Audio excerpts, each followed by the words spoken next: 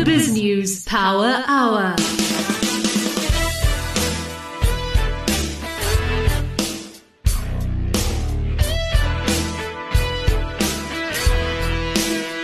Welcome to the BizNews Power Hour, where we give you the rational perspective on business news that matters.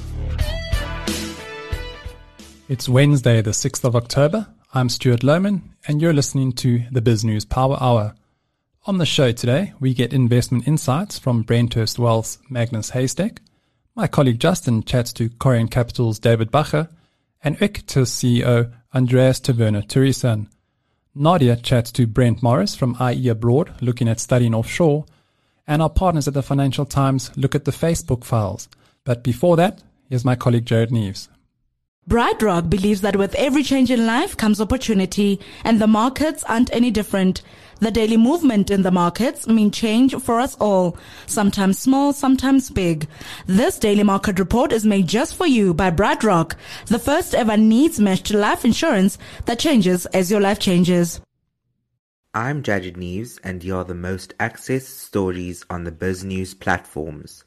On our website biznews.com, Paul O'Sullivan on SAA, Digital Vibes and Gupta fixer Kuban Moodley, National Health Insurance, Here's How It Will Work, and COVID-19 vaccine certificate launches in SA are the most read articles. On BizNews TV on YouTube, yesterday's flash briefing tops the list, followed closely by Paul O'Sullivan on Digital Vibes and the effects of the UK's red list on South African tourism. On BizNews Radio on Spotify, Paul O'Sullivan has proven popular across all BizNews platforms. His interview where he discusses Digital Vibes, SAA and other topics with Alec Hogg being the most popular podcast. Following closely is yesterday's Power Hour and Stephen Nathan on share buybacks and shareholder activism. I'm Jared Neves for BizNews. I'm Nadja Swart for BizNews, and here are your news headlines. South Africa's new communications minister said this week's outage of Facebook Inc.'s apps and services is a reminder the government can do more to support the development of local social media platforms. The creation of Naspers-backed messenger service Mixit was evidence local companies can produce successful technology with the right backing, Kumbudzo Nchiveni said in a Q&A with reporters on Tuesday. Mixit had 7.4 million monthly active subscribers in 2013, according to consultancy Worldwide Works, but collapsed 2 years later under competition from the likes of Facebook's WhatsApp. Facebook services, including WhatsApp and Instagram, were down for about 6 hours on Monday, shutting out many of its 2.7 billion global users. The incident has led to worldwide introspection about the extent businesses and individuals rely on the $1 trillion company, alongside fresh criticism that it has too much power. UPL, an Indian producer of chemicals used in agriculture, will be asked to pay for the establishment of a forum that will keep the public informed about developments relating to a spill of hazardous chemicals in Durban. The so-called multi-stakeholder forum will be set up by the country's Environment Department and will request that UPL pay for it under the polluter pays principle. UPL has been accused by the department of illegally storing hazardous chemicals that were released into a residential area and a river system after its warehouse in Durban was looted and set ablaze in July in a spate of rioting. A new analysis shows that South Africa is one of only 13 economies producing less now than a decade ago. An honest discussion now needs to take place about South Africa's economic policy and the disaster in the manufacturing industry, says economist Mike Schisler. After 16 years of the Industrial Policy Action Plan and as many versions, South African manufacturing has gone nowhere. In the second quarter, the result was that fewer people were employed in the former manufacturing industry than in 1969. And here's my colleague Justin with the market report. I'm Joshua Roberts of BizNews, and this is the market report. The JSE All-Share Index was lower at 63,900. In the currency markets, the rand was weaker against all the major currencies to 15 rand 12 cents to the dollar, 20 rand 52 cents to the pound, and 17 rand 45 cents to the euro. Gold is flat at $1,755 an ounce. A Kruger rand will cost you around 27,500 rand. Brent crude is lower at $82.30 a barrel, and the premier cryptocurrency will put you back 820,000 rand. In the financial news, Prudential Investment Managers CEO Bernard Fick has resigned after almost 14 years with the company, which just last month announced that its UK parent had increased its ownership of the business. Fick has made the decision to take a break from formal employment and will therefore be leaving our company, Prudential Chair Graham Mason said in a statement on Wednesday. CFO Chris Sickle will take over as CEO of the company, which will formally change its name to M&G Investments Southern Africa by the end of the year.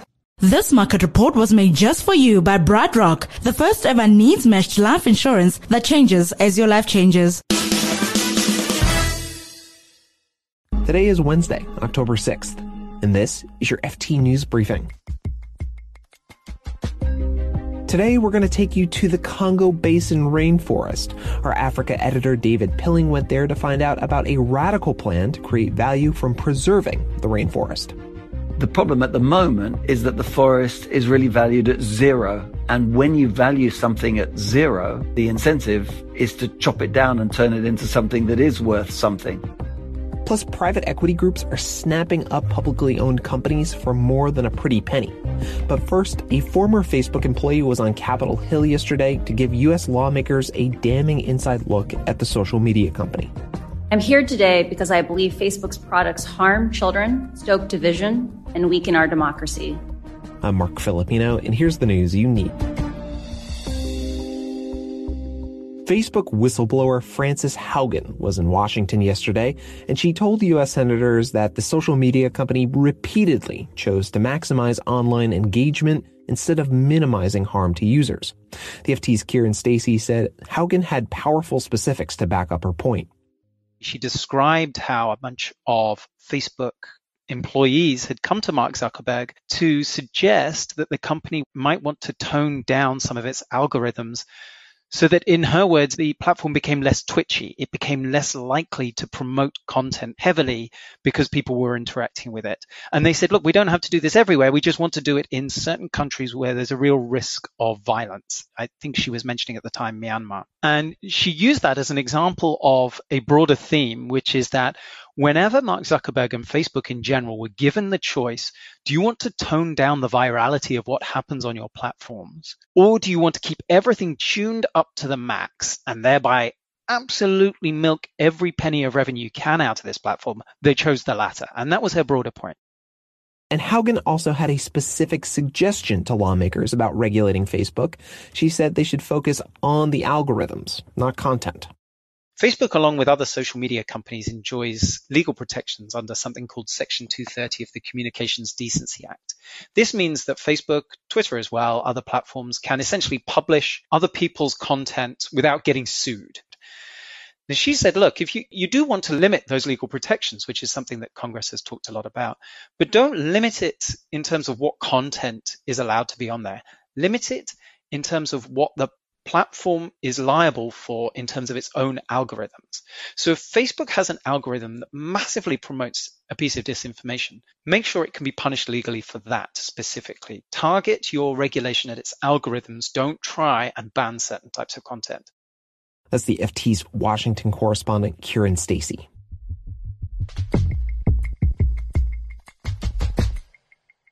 You could say private equity firms haven't been shy about paying top dollar for listed companies. According to Refinitiv, PE firms have offered the highest premiums for listed companies in more than 2 decades. Buyout groups have taken advantage of share prices dented by the pandemic, and in the case of UK companies, Brexit did some denting as well. Some warn of a bubble. One lawyer who's advised private equity firms on deals to take companies private told the FT he's reminded of the pre-financial crisis era, when buyers struggled to deliver returns on some high-priced deals. But, he added, buyout groups now have more ways to exit their investments.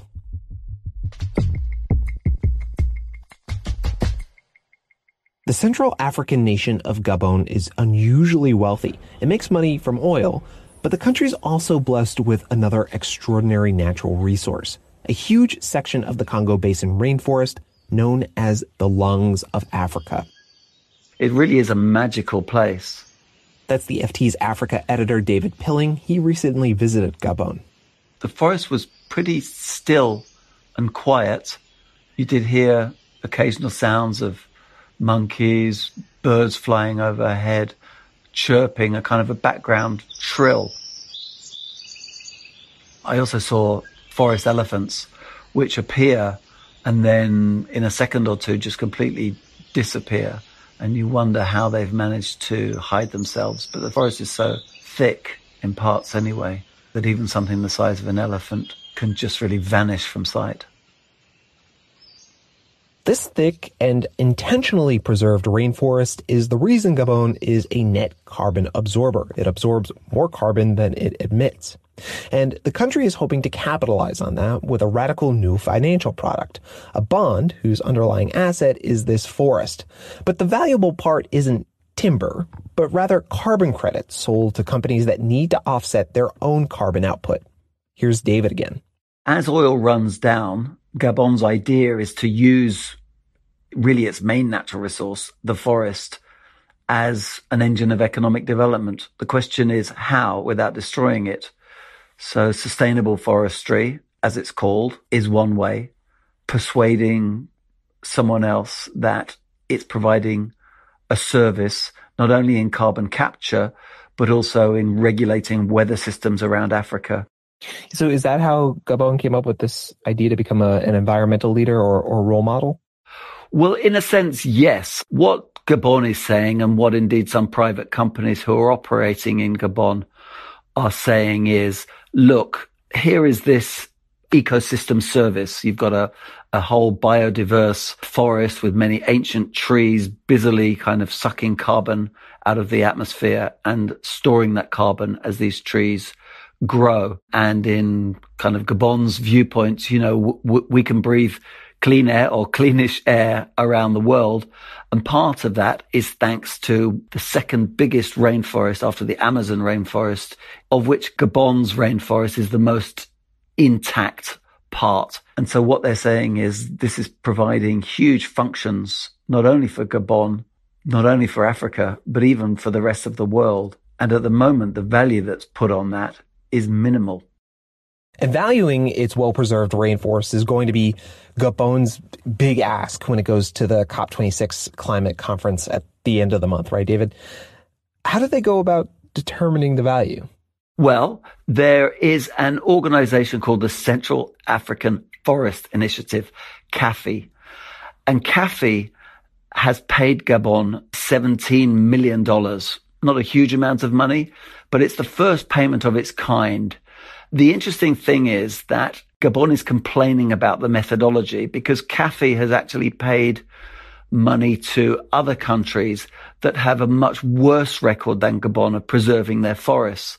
CAFI says, if you restore your forest, then we will incentivize you to do that. This is funded basically by the Norwegian government. In comparison to many other countries, Gabon's forests really are very much intact. And what they're saying is surely there should be some mechanism to reward us for that. Do you think when they go to COP26, they'll be taken seriously? In a word, no. But that doesn't mean that this is pure fantasy. What I think will happen is that actually this will be taken up by private companies. And there is, in fact, a private company in Gabon called the African Conservation Development Group. They have got a concession to about 3% of Gabon's forest. What they are saying is what we would like to do is to quantify how much carbon we are saving by our stewardship, and we will sell those as carbon credits. And they want to sell them to companies, to airlines, to oil producers, to banks. And what this company is saying is, we have these credits, we can sell them to you, and then we can package up those credits and float them off in a $300 million bond. Now, if they can persuade markets that this is valid, then Gabon could presumably follow in its tracks. David Pilling is the FT's Africa editor. Thanks, David. Thanks very much, Mark.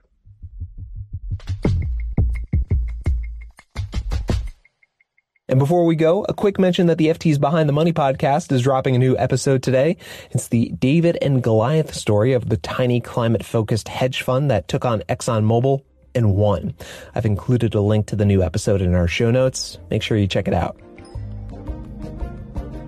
You can read more on all of these stories at FT.com. This has been your daily FT News Briefing. Make sure you check back tomorrow for the latest business news.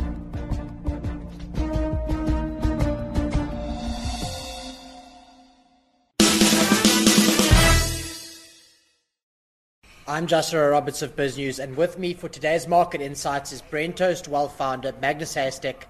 A lot of heat coming your and Jean-Pierre Fester's way on social media on the crypto front, Magnus. Do you want to outline your thesis behind crypto not being an investable asset class to promote your clients? Well, hello, Justin. Good afternoon. First of all, I can't do it. I can't recommend it to my clients. It's not a regulated product. And if it goes belly up, there goes my business, my reputation, and everything, and my money probably. But so, very clearly, I cannot recommend it as a product. But I like stirring the pot a little bit. And, I love these reactions from these converted crypto coiners. And I like to debate. I mean, where does the value lie in a crypto coin? Maybe I'm wrong. Maybe I'm missing it. Maybe it's in the demand side. The people want to and they do put the value on it.Maybe I'm missing something as opposed to an intrinsic value. So we can have a very wide-ranging debate about, fiat currencies and where does value come from, and the dollar, is it in a decline, and the pound, etc. So I like stirring these things, but I'm still yet to be convinced that a Bitcoin or any cryptocurrency has intrinsic value as opposed to something like a cow that you can milk or you can slaughter. That to me is a very primitive intrinsic value. I can trade a cow for another cow, I can slaughter it, I can milk it, I can breed with it, I can eat it, I can survive. Crypto coin is based on a lot of stuff which I don't fully understand perhaps. Maybe I'm too old for it. And my existing portfolio of asset classes, which have served me well for 50 years, have to me intrinsic value. I can go buy a loaf of bread tomorrow, or a can of beer, or better still, a case of beer, and people will give it to me because they also believe in it. And but it's a very nice debate. It's a very nice debate. I read an interesting article on the destruction of South Africa's manufacturing industry by Brent consulting economist Mike Schussler this morning. Can you provide further context to that article and why the manufacturing industry in any given country is so important? Well, South Africa used to be in the late 80s, 70s, 90s, was by far the biggest manufacturing country in Africa and was one of the foremost manufacturers in the world in certain industries, mainly because of the gold and the diamond and the coal industry. And many of those industries served the gold industry. They would make the cables and the lift shafts and the components that we used in the gold mining industry. So there is a correlation between the rise and the fall of manufacturing, and you can also see it in parts of Joburg, East Rand, West Rand, anything close to the mines, the gold mines, was a hive of activity with lots and lots, and I'm talking thousands of small to medium scale manufacturing concerns which primarily serve the mining industry. They've all gone because the mining industry is gone. But we haven't replaced it with other big, large-scale manufacturing stuff. We can produce and export stuff, or we should be exporting stuff to Africa. We should be making all their fridges and their microwave ovens and all their tools and everything. And there's been so Mike's article very clearly says that if our economy is going to depend on manufacturing going forward, we're in real deep trouble. Our manufacturing as a percentage of GDP has come down from 22% to about 13%. Employment levels in these factories are down to levels last seen 30 to 40 years ago. So all around it's a train smash. But your question was why, in addition to the gold mining decline, the regulatory environments, labor situation, tax, the predictable supply of water and electricity, and rates and taxes that have increased fairly dramatically. So, just to summarize it, where capital is made to be unwelcome, people pack up and go. And that is our big concern, that people are saying, South Africa doesn't make us feel welcome anymore. Labor legislation is crazy, minimum wages, affirmative action, BEE targets. We go somewhere else, and we can see it in those charts that Mike, and the big part about Mike, he's independent. If he was working for one of the big banks or the large asset management companies, he would never be allowed to write that report, or he would never be allowed to publish that report. And because there's no question in my mind that kind of bad news is and will be suppressed by the mainstream economists and banks, because they fear upsetting government. No question about it. On to a more positive note, Netflix has been climbing to all-time highs recently on the back of the new release of Squid Game. Squid Game is important not just because it's a big popular new show, but for Netflix, it's a big popular Korean show. It's been driving subscriber growth in jurisdictions that Netflix hasn't been able to penetrate successfully, and is top watched in the US and even South Africa. Without focusing too much on Netflix or Squid Game itself, how do these American giants keep being at the forefront of innovation and forward thinking time and time again? And is that what makes these FANG-related companies such attractive investment propositions? Well, the Netflix story is of course, a phenomenal story. I'm actually reading the book on Netflix, and as it so happens, the Netflix chief executive in South Africa is my neighbor, and we've had a long chat about the strategy in South Africa. And he's not American. He's a Nigerian guy, grew up in the UK, and is living in South Africa. And I just thought their strategy is quite brilliant. What they've done, and it made a lot of sense, and I've seen many of their productions which are based in a certain country, whether it's Iceland or Norwegian or Norway or even South Africa. So you have that added, apart from being a great story and a great cast, it also brings in the cultural and historical aspects of many countries that pulls in people from a wider range, where, as opposed to just an American-based, story. So I find it fascinating. I mean, we addicts, as far as Netflix are concerned, and just don't laugh. I've just finished the Downton Abbey, and we're going to now watch Bridgerton, as I believe. We're a little bit behind the curve, but it's just an incredible story. And how they started from renting out videos to this movie on demand, but they've been very clever the way they've rolled it out across the world by pulling in cultures that we normally would not be exposed to, like Korea or Norway or Iceland or the Scottish Hebrides. I find that's quite a fascinating strategy to follow. I tend to agree, and it is quality content. Changing topics somewhat, the Hang Seng Index closed at a new low today in Hong Kong. I watched a CNBC clip of the Soros Fund Management CIO saying that China is uninvestable at the moment, which is a similar theme to what you've been saying in the last few weeks. What are the signposts that we need to look out for from the Chinese government in order for that tune to change? Well, we must try and fully understand, and I don't think we do. And I've read many comments on this issue from American and British commentators. They're saying they're trying to decipher what the Chinese government is trying to do. And the Chinese government, by and large, doesn't communicate very well, or maybe that's their deliberate strategy. And I was watching this fascinating interview from a guy, believe it or not, his surname is Magnus. His name is George Magnus, from the China study. I think it's at Oxford University, and that was a fascinating interview. And he is an expert who's been studying China for 30 to 40 years, and the message that came across is, you're not, as a Westerner, you're going to battle to understand what China is trying to do, because China thinks differently to the West. Their strategy is different, their approach to life and the issues is different. So you have to put in a Chinese thinking cap to try and understand what is happening in China. And to answer your question, what impact will it have on those big tech companies and Naspers and Prosus and Alibaba and those companies, which have already have massive impacts in terms of the declines in those market cap shares.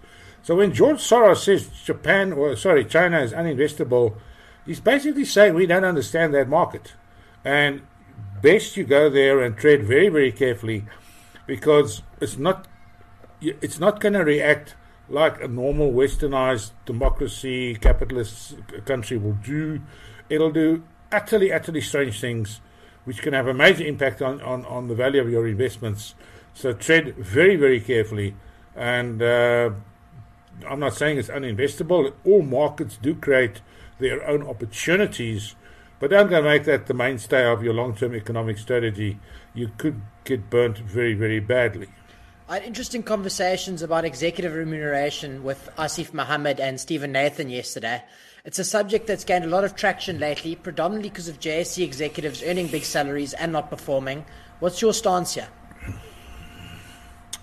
As far as I can recall, Justin, I was a journalist like you 40 years ago for 20 years.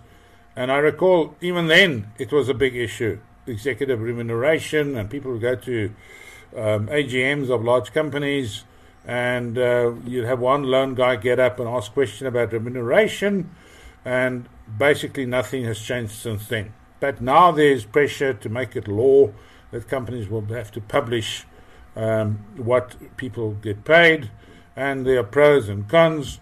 But this is a debate that's been raging for 30 to 40 years in society. You can find most of that information if you spend hours and hours with an annual report of a listed company. But I don't think that's in the spirit of the legislation. They want it to be very accessible to everybody who cares. The debate is one issue. What it will mean in reality and in practice is another thing. I mean, you can go to any major corporation in the world. If you look at what the top execs in the US earn, I mean, relative to the average worker, I just think it's a nonsensical argument to saying there should be a ratio. We're not in an egalitarian society. I mean, the very smart and successful people in the US and elsewhere in the world are there for a reason. They have skills, and they are smarter than you and I. And that's why they've got there. And they didn't just happen to be appointed. It's normally a very, very long runway before a guy reaches the top. And again, I stress, they are smarter than you and I. That's why they are what they do. And they get paid. What the quantum should be, you can have debates until the cows come home. But it's not going to change overnight. Lastly, Sanlam has bought Absa's investment management business. At a high level, what do you make of the transaction? Well, as I tweeted, I mean, not bad for those grey snore, grey moustache guys from Bellville, of all places, to be the biggest asset manager in the country. So, well done to them. Sanlam has always been a company that's amazed me, and I know them very well. If you've ever been a financial journalist, you'll know that they've sponsored the Financial Journalist of the Year award for about 50 years ago. I mean, if Eric Hogg didn't win all the prizes, I won one or two little consolation prizes. But, we all know about Sanlam, and they were this Duur Afrikaans life insurance company in Bellville where everybody had to wear a suit and grey shoes and a blue tie. And how they've broken the mold, and I think it was primarily Johan van Zyl who broke the mold. They didn't go offshore like Old Mutual did in the late 90s. They said, no, South Africa is our base. And they grew to such an extent, and with this latest takeover, they're now a R1 trillion asset management company. And with some of their products, Glacier, etc., and the exposure in India, now lately, they've done exceptionally well. Company under the radar, but a very, very formidable company in their space. How does business empower our nation? By bringing produce to our tables, giving us technology that connects us, hospitals that care for us, and the tools that shape our cities. And by backing the next generation of business owners. That's why South Africa banks on business. Business banks on us. Standard Bank. It can be. Standard Bank is an authorized financial services and registered credit provider. T's and C's apply. I'm Justin Roberts of BizNews, and with me today is Equites CEO Andrea Taverna-Turisan. Results look really solid. Equites has proven during this pandemic that there are resilient property funds out there. Where do you think there's most room for improvement in the numbers? Whoa. Most room for improvement in the numbers. Well, I think going forward, obviously if we could get a bit of proper growth in SA Inc., that would be wonderful. It would make our tenants that much more profitable, that much more inclined to spend money, to look to upgrade, to look to improve. All those things would be wonderful. Yeah, at the moment, it's especially in SA, it's tough. I mean, in the UK, the guys are spending proper cash in fitting up and setting up. If you want to compete with the big boys there, I mean, you've got to go big. Otherwise, you won't be around for long. Property valuations within the South Africa portfolio was flat. Without focusing on the entire portfolio, specifically the properties owned within the Waterfall precinct, did they experience any valuation uplift given that node's increased popularity? I think we were quite conservative there. So we didn't. I think we've got 9 properties there. I think 6 of them were externally valued. And very, very conservative. I mean, I think we were quite conservative. I mean, there was not much that was up and there was not much that was down. A lot of it was actually very flat, if you like. And we did value 70% of the portfolio externally. So, yeah, I mean, whilst the node, I completely agree with you, is seriously desirable. And I think the attack team has done a phenomenal job in unlocking it all. And, obviously we're very pleased with the two buildings and the one building in construction that we will be going into a 50-50 with probably in the next couple of weeks. We got Competition Commission approval, I think last week. So we're very familiar with it, but also very, very, we like it a lot. Solar plant output capacity was increased more than tenfold compared to the prior period. Is Equites looking to play its part in this global Go Green drive, or what's the thesis here? Well, the thesis, I mean, we started it probably about 2.5 years ago on the basis that we wanted to use the cost increases that were being pushed through by Eskom on a year-to-year basis. We wanted to use that as a way to attract quality tenants, if you like. And our strategy on PV is that PV is actually given to our clients. So if you are one of our tenants and you're in one of the buildings that does have PV on the roof, you do receive that completely for free. So it is an integral part of the building, which we believe to give the benefit to the tenant. And I think it's definitely worked. I mean, we've got a lot of very happy clients. Equites is trading at around 15% premium to its net asset value per share, which is very unusual for a property company. Why do you think this is the case? Well, if you were to compare us to our peers, the Prologuses, the Segros, the London Metrics, the Tritaxes of this world, to mention a few names that are pretty familiar to South African investors, we're trading at a significant discount. I mean, they're trading at significantly higher premiums than we are. I mean, I think the sector, if you look at it globally, is trading at substantial premiums because of the desirability of the asset class, but also I think the scarcity factor is driving rental growth, and especially in a market like the UK, where there is definitely a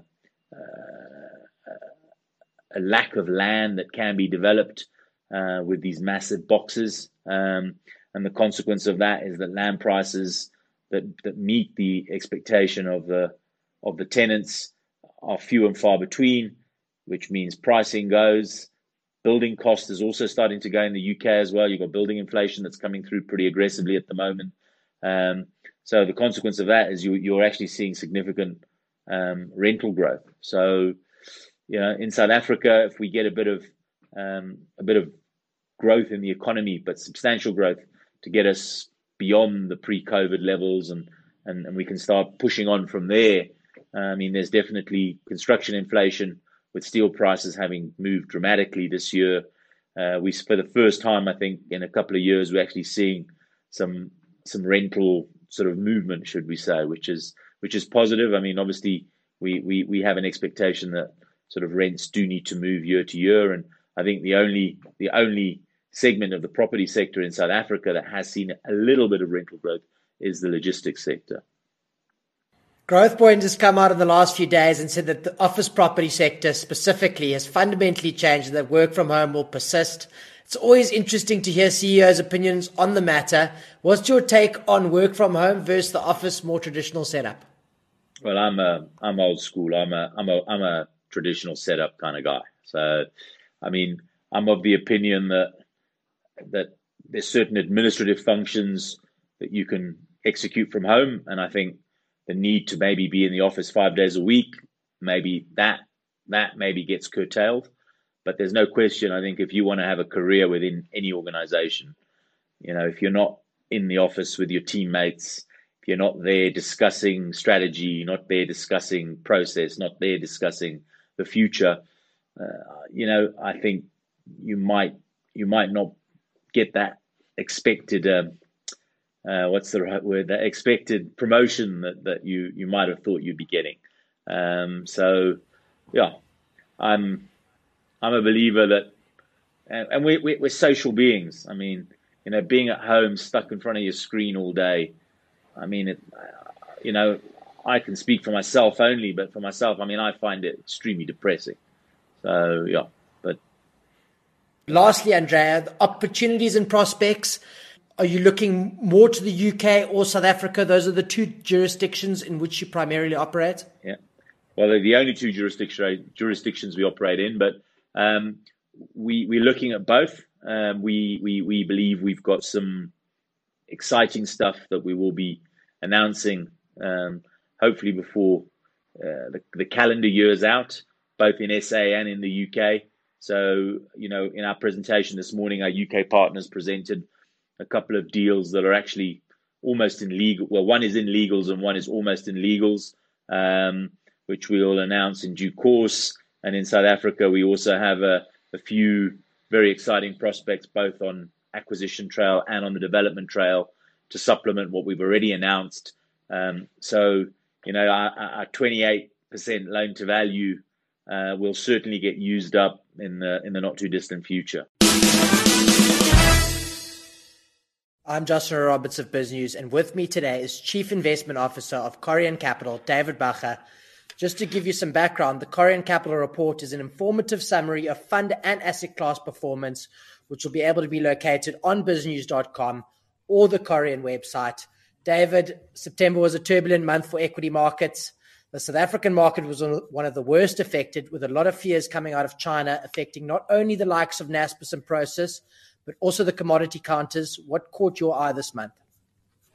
Sure, Justin, as you said, it was a tough market. It wasn't just equities. It was really across the board with very little places to hide. If you're investing in even South African fixed interest assets, you were down more than 2%. Global bonds, you were down more than 2%. Emerging markets, you were down 4%. And although South Africa in dollar terms was down about 5% on the back of weak equity markets and also a weaker currency, it wasn't out of line with international markets. So you had the Nasdaq down almost 6%, S&P down approximately 5%. So it was very much global fears on China specifically, coupled with the fear of raising interest rates, and the US 10-year bond going from I think it was start of the month, probably about 1.3, end of the month, close to 1.5%. So fears of increasing interest rates was an additional worry, in addition, obviously, to the China fears. David, you say nowhere to hide. I literally had that in my next question. The last time we chatted about 2 months ago, we were chatting around the thesis about hedge funds. Maybe that is starting to come to the fore, where hedge funds, you do have that capital protection as a result of the fund managers being able to short securities, whether that be bonds or equity markets. Absolutely. I think in South Africa, we are fortunate to have a lot of very successful hedge funds. I think what's nice about hedge fund managers is that they look at the broader market. And what you saw in the South African context is large weights, the biggest shares in the market really being under pressure. But if you look at the South African market and you look at the small caps and the mid caps, those returns and shares have really, there's a lot of shares that have more than doubled. And what you find in hedge fund managers is they play broader, not only being able to go short, but also have a broader universe and not benchmark cognizant. So we've seen we've been looking at the numbers today, quite a lot of hedge fund managers who were nicely up in what was a difficult market per se for the larger caps. As you say, David, global equity, property, local bonds, JSE, all down this month. It was brutal. I saw PSG equity up 4.3% for the month in September, whilst the JSE All Share Index down 3.1%. An incredible performance from an investment house that seems to have turned the corner somewhat. It wasn't so long ago that many financial advisors would have been questioning PSG's performance and their heavy allocation to SA Inc. Sounds like a good turnaround story happening there at PSG. Correct. I think one always has to look a little bit beneath just the return number. So if you look at PSG and also Andrew Vincent from Clucas Gray, also a very good manager, but they're playing the same universe at the moment. And that has been, as I said, small caps which have performed really well, and shares that were ridiculed a year ago. Who would have thought that you wanted to be invested in SA small caps? And as a result of both those managers having lots of exposure a bit too early in the market, you rewind the clock back, and a lot of investors lost patience. But if you stayed the course, you would be reaping those benefits. So what's really driven those houses' returns have been, maybe going against the grain, seeing where value is best offered at the moment, as opposed to what was last year. A lot of fear, a lot of concerns about South Africa, where they stuck to their principles and they followed their philosophy of looking for shares that over the long term show value. David, we've spoken in the past about cycles. We've seen growth stocks outperform value stocks for the better part of a decade now, with that trend seemingly continuing unabated. And for the 10 years prior to that, we saw value outperform growth. David, from your experience in the industry, would you say that specifically illustrates the importance of diversification? 100%. No matter what asset class you look at, what manager, no one performs continuously all the time. And at the end of the day, just like what I said earlier, you got to go and back your investment philosophy. And as a house at Corion, we believe deeply in valuations. So just because the last 5 years has shown poor performance, it's got nothing to do with how the next 5 years is going to look at. And if you are not an investor who can't take volatility, then the best approach, what we would recommend is a portfolio that is diversified. So you might not be the number one performing fund over a year or 3 years, but at the same time, you're not going to have those sharp drawdowns. And over time, if you're just compounding your return slightly above average, you ultimately get into the top quartile. David, I think a lot of young investors have a misguided interpretation of what good returns are, especially coming from the COVID-19 pandemic. We've only seen equity markets go one way, and this is your game. What is a good annual return figure in terms of compounded for 10 to 15 years? What number should we be looking out for? Justin, that's such a great question.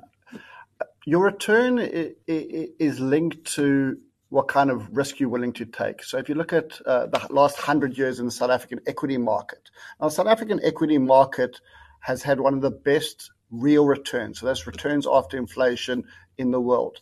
And you look at that, and that's a real return of 6%. So inflation plus 6%. So you look at that in today's terms, and you're thinking that inflation plus 6% gets you to 10%. Now 10% to some might seem like a poor investment return, but it is equivalent to one of the best performing returns you could have got after inflation in a risky asset across the world. So I do think it is time for people to temper down their return expectations, and that's the highest risk asset class, equities. And if you go down to bonds, you've got to take off, you're not taking as much risk, so you're probably going to get to inflation plus 3.5%, 4%. So I think everything in the long term should be relative to inflation, real terms, and as long as you're compounding your returns at a greater level than the inflation rate, then you're getting wealthier. David, cryptocurrencies are becoming a more mainstream asset class. Has there been any thought whether to include cryptos in the Corion Report? It's something that we've discussed a lot. We're certainly not experts in the crypto world. I was reading quite a lot of reports. We can't see the intrinsic value. We can't get our minds around it at the moment. We also think it's very speculative. So we think it's a bit premature to be including it into the Corion Report at this stage. I'm Justin Roberts of BizNews, and you've been listening to Corion Capital's David Bacher.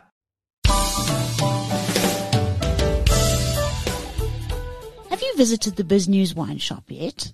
If not, go shopping immediately at www.biznewsshop.com for a selection of great wines at just the right price, delivered straight to your door.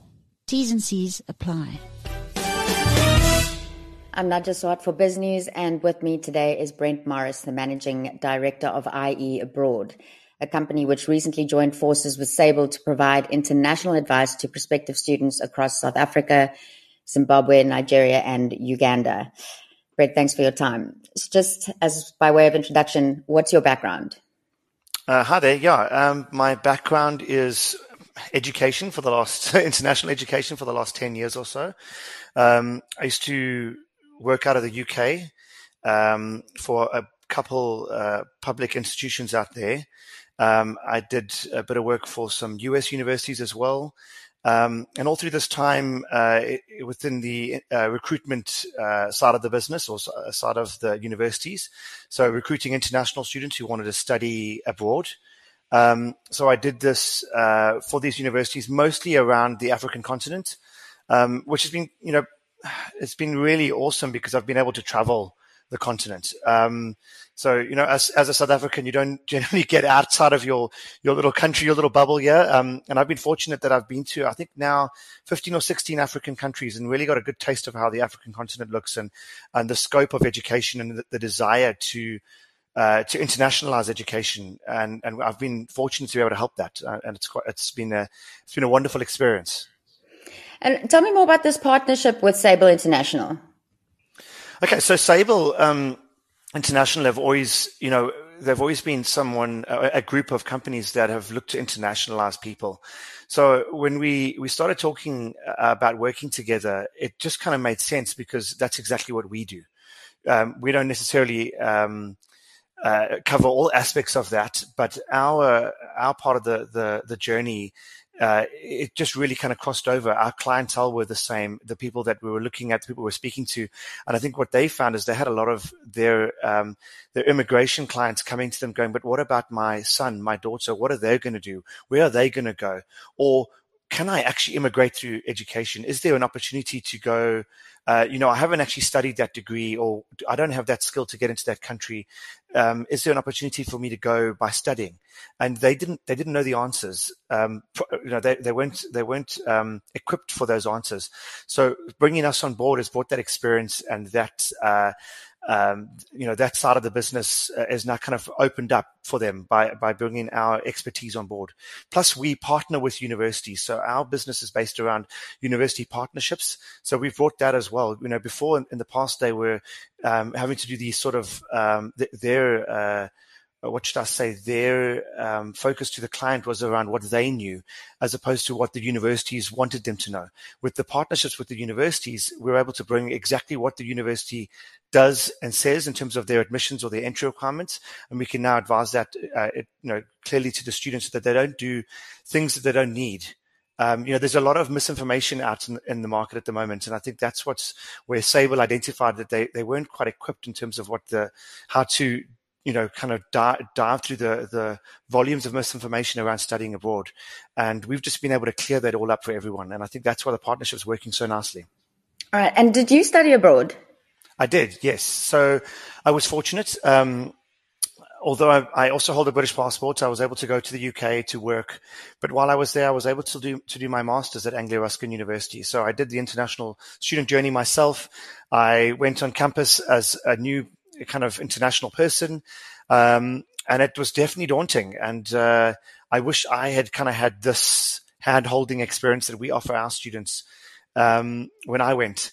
But it's also opened up a huge amount of opportunities, and I firmly believe that international education not only do you get the piece of paper and the piece of paper and the experience from the degree, but the network that I developed, the people I met. I met people from China, from India, from the USA, from Indonesia, from Africa.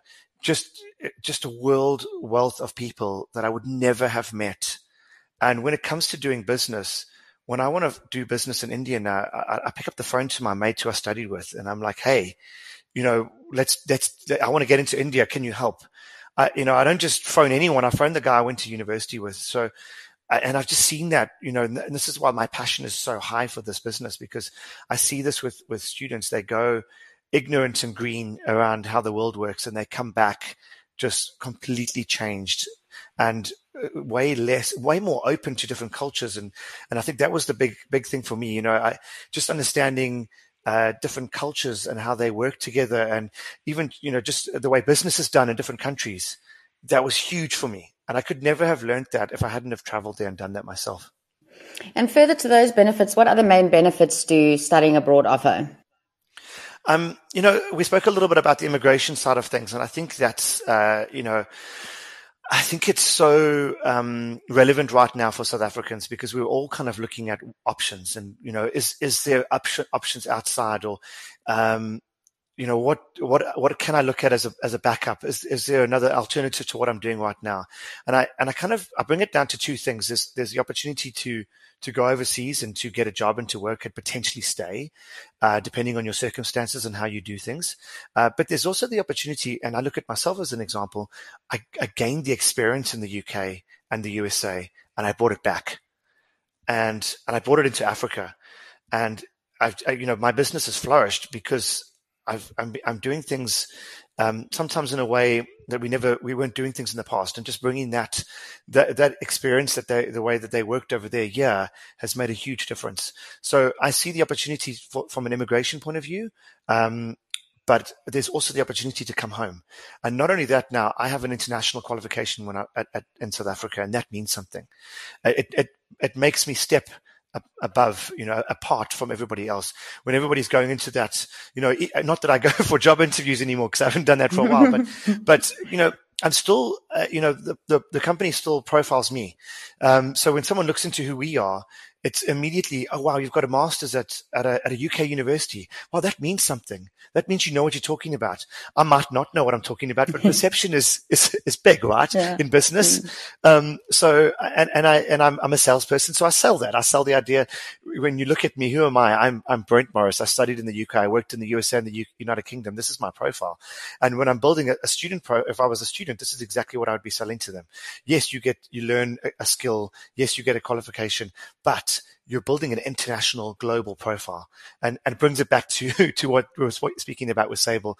What is their core company value? It's about internationalizing yourself. And for me, there's no better way to internationalize yourself than to getting that degree, because it really does do that. There's so many aspects outside of just the degree, but the people, the way you learn to do business, even just working part-time in a company over there, teaches you HR principles that we don't even dream of doing here. You have to go on a course to climb the ladders. It might seem silly, but there's a reason for all those things, and there's a reason why they're first world and why they're doing things these ways, because it values the employee, it values the company, and they're doing well based on those certain kind of what we perceive as silly sometimes make the difference in a company. And how much easier is it for someone to immigrate if they've studied at an international university? It depends on the country. But it's becoming more and more of a way that, countries now are identifying it. I mean, just the UK as an example again. They left Europe. Why did they leave Europe? Because of immigration. What was the elephant in the room? It was immigration. There was a bunch of financial reasons, and they'll list you a whole bunch of reasons. But what did it come down to? There was a lot of it was around immigration into the UK, and it was a big factor. And now that they've left the EU, they've realized that they need immigration. I think if you hear the politics, there was always, we need immigration, but we need the right kind of immigration. And what's the right kind of immigration? A student who's got a degree, who's qualified, who has the skill we need. Australia has a skills list. If you want to immigrate to Australia, you have to qualify on their skills list. How do you do that? By getting the right qualification. So it's very, very important that you do the right qualification in order to get into the right country, to get the right skill for that country to want you. So yes, immigration is becoming a huge factor. It's big business for these countries at the moment. If you watch Australia and how they boom on their in terms of their economies booming, it's all based around immigration. And around bringing the right skills in. Look at the USA. The CEO of Google is an Indian ex-student. The CEO of Microsoft is a student from India. What better examples do we have than two of the biggest companies in the world are guys who went over and studied their MBAs, I can't remember exactly what they studied, but I think it was MBAs in the USA, and went on to work and run the biggest companies in the world. These are prime examples as to how the right kind of immigration is achieved. These countries are not looking for low-skilled workers. They're looking for high-skilled workers, and that's where education achieves that goal in every which way. And so one would assume that the tuition at these international universities is significantly higher, but how much higher are we talking than local universities? So there's lots of options, and we work with over 20 different countries, identifying that not everybody has the means to go in and study at a US or UK university and pay a tuition of 10 to 20,000 pounds per year, which can easily equate to around 400,000 rand in tuition, just for tuition. That's not living expenses or any other peripheral cost that might be attached to it. So it can be quite costly. And yes, there are scholarships available for the USA in particular. There's a lot of scholarships available around sports, around academics, things like that. But even then, it'll still be 50% off. So you're still looking at $30,000, and now you might pay $15,000. So tuition is a big factor, and it's something to be considered of when you're looking to study abroad. There are lower fee options with the same quality. Places like Mauritius are offering UK universities. They've got UK university campuses on the island, offering UK degrees at a third of the price of the UK.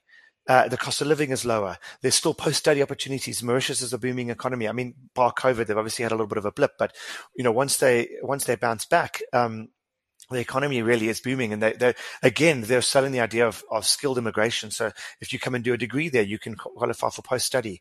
Places like the UAE. Once you're in the UAE, you can study part-time and help fund your studies.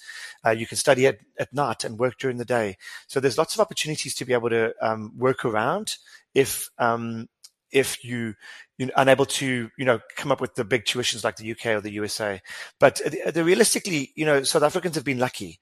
We have amazing universities in SA that are relatively low cost, offering high quality degrees. And it's going to be a big shift for our South African students to have to look at studying abroad as an option. And the funny thing about South Africa is we've been protected with this, right? And we're now overwhelming our universities because we don't have enough space for the amount of students we have. So we're having to look at other opportunities.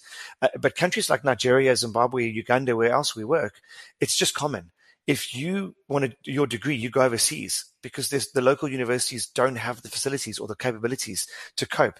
Nigeria's got 200 million people. They don't have anywhere near the universities to cope with the volume of students that they have. So students there will pay, and they will sacrifice. Again, our society doesn't value education the same way they do. They will sacrifice everything to send their kid abroad. We don't quite. We've never had that. I suppose we've been very lucky with the amazing education we've had. But unless we start building lots more universities, what are we going to do?